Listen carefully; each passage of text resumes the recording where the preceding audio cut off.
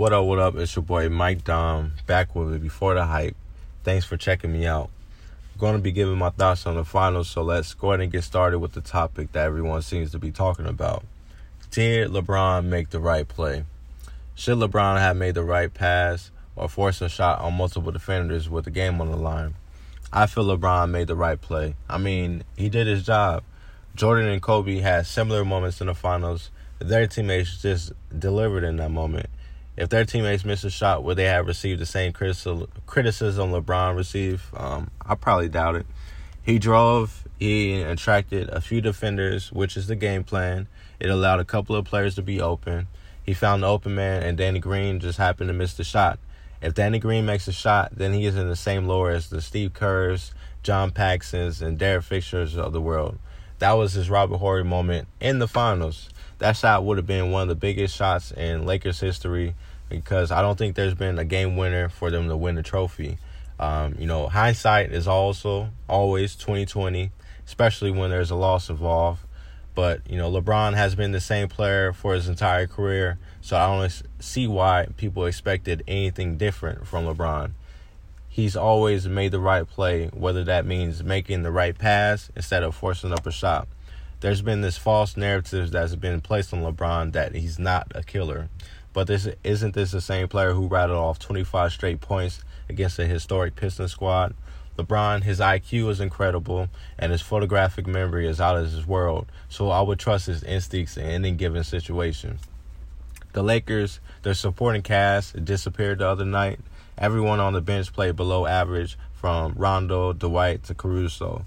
Miami, they got a boost from none off the bench, but that was about it because they went with the 7-man rotation. Iguodala, he came off the bench, but he didn't provide any scoring, but he provided what he always does. Great instincts and great leadership, and obviously the defense. Rondo, he played terrible. That was his worst game that he's had in the playoffs or these finals.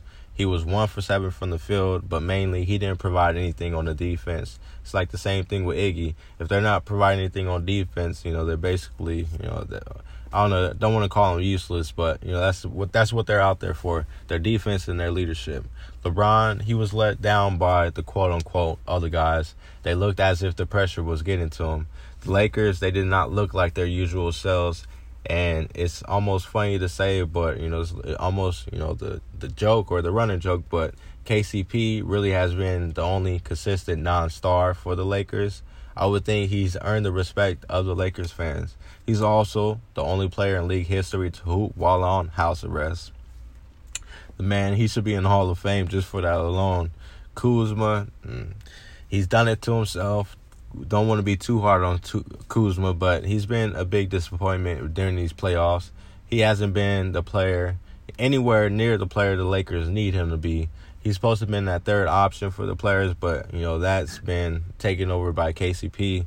Kuzma, he's really been a shell of himself during these playoffs. Despite the game winner that he's had early in the bubble, Kuzma has been almost non-existent. The expectations that's been placed on him may have been unfair, but he embraced the role, and he wanted to be that guy. He just hasn't been able to deliver. But, we have to keep in mind that this is also his first playoff experience in his young career. Tyler Hero for the Heat, he's been a surprise. Same thing could be said for Duncan Robinson. Did we expect them to play this well in the finals? I don't think so. They're showing that, they're not scared to step up in the biggest moments. For it to be so early in their career, the Heat, their young stars are stepping up and performing like we all thought the Celtics young stars would. It's been fun to watch the Heat's young core grow in these playoffs. Now, if you were to take a quick glance at the finals, you would think the Lakers are completely dominating, but that's not the case. The series is closer than it appears to be.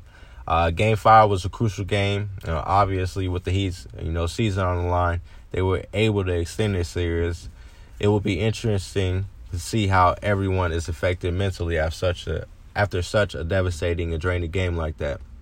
Will the Lakers, other guys, be able to bounce back after a tough loss? I will hope so, but the veteran players, they seem to be making rookie mistakes.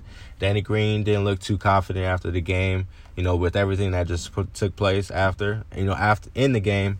Just not sure if they can count on the other guys on the Lakers to step up when needed. With all the pressure, will they tighten up? Will they pass up shots or things they usually do? Or will they stay locked in like they have been all year? Will the Heat be able to build off such an emotional win and push it to Game 7? Did that win provide the Heat with enough confidence and belief in themselves in order to pull off the impossible against the King? They seem to have a shot. If they continue to play great on defense and stay aggressive, then they may be able to complete the upset.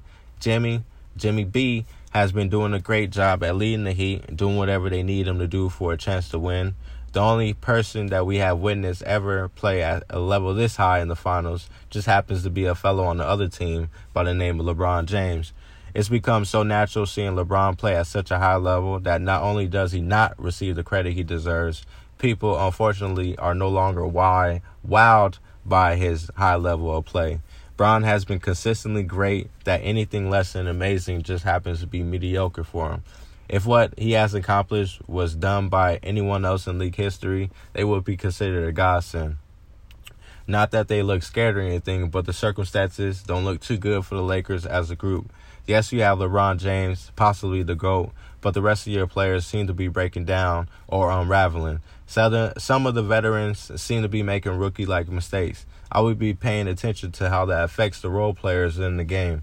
This is where experience comes into play. Those who have been here know that every possession matters. Know that those who have not seem to take it for granted and, leave things up to chance, which you can never do, which is really not the best thing. You may never make it back to the finals, so you have to do everything in your power and leave everything on the floor. There's a big difference between being up 3-1 and 3-2 after having quote-unquote control of the series. The Heat, now they see life, and the Lakers are trying to hold on.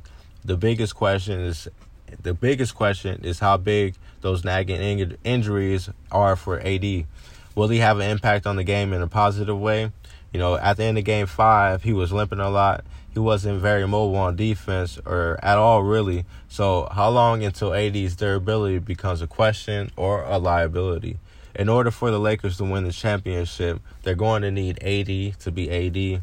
The Lakers don't have enough behind Bron and AD to win the championship without one or the other. As always, thank you for checking me out. Until next time, peace and love.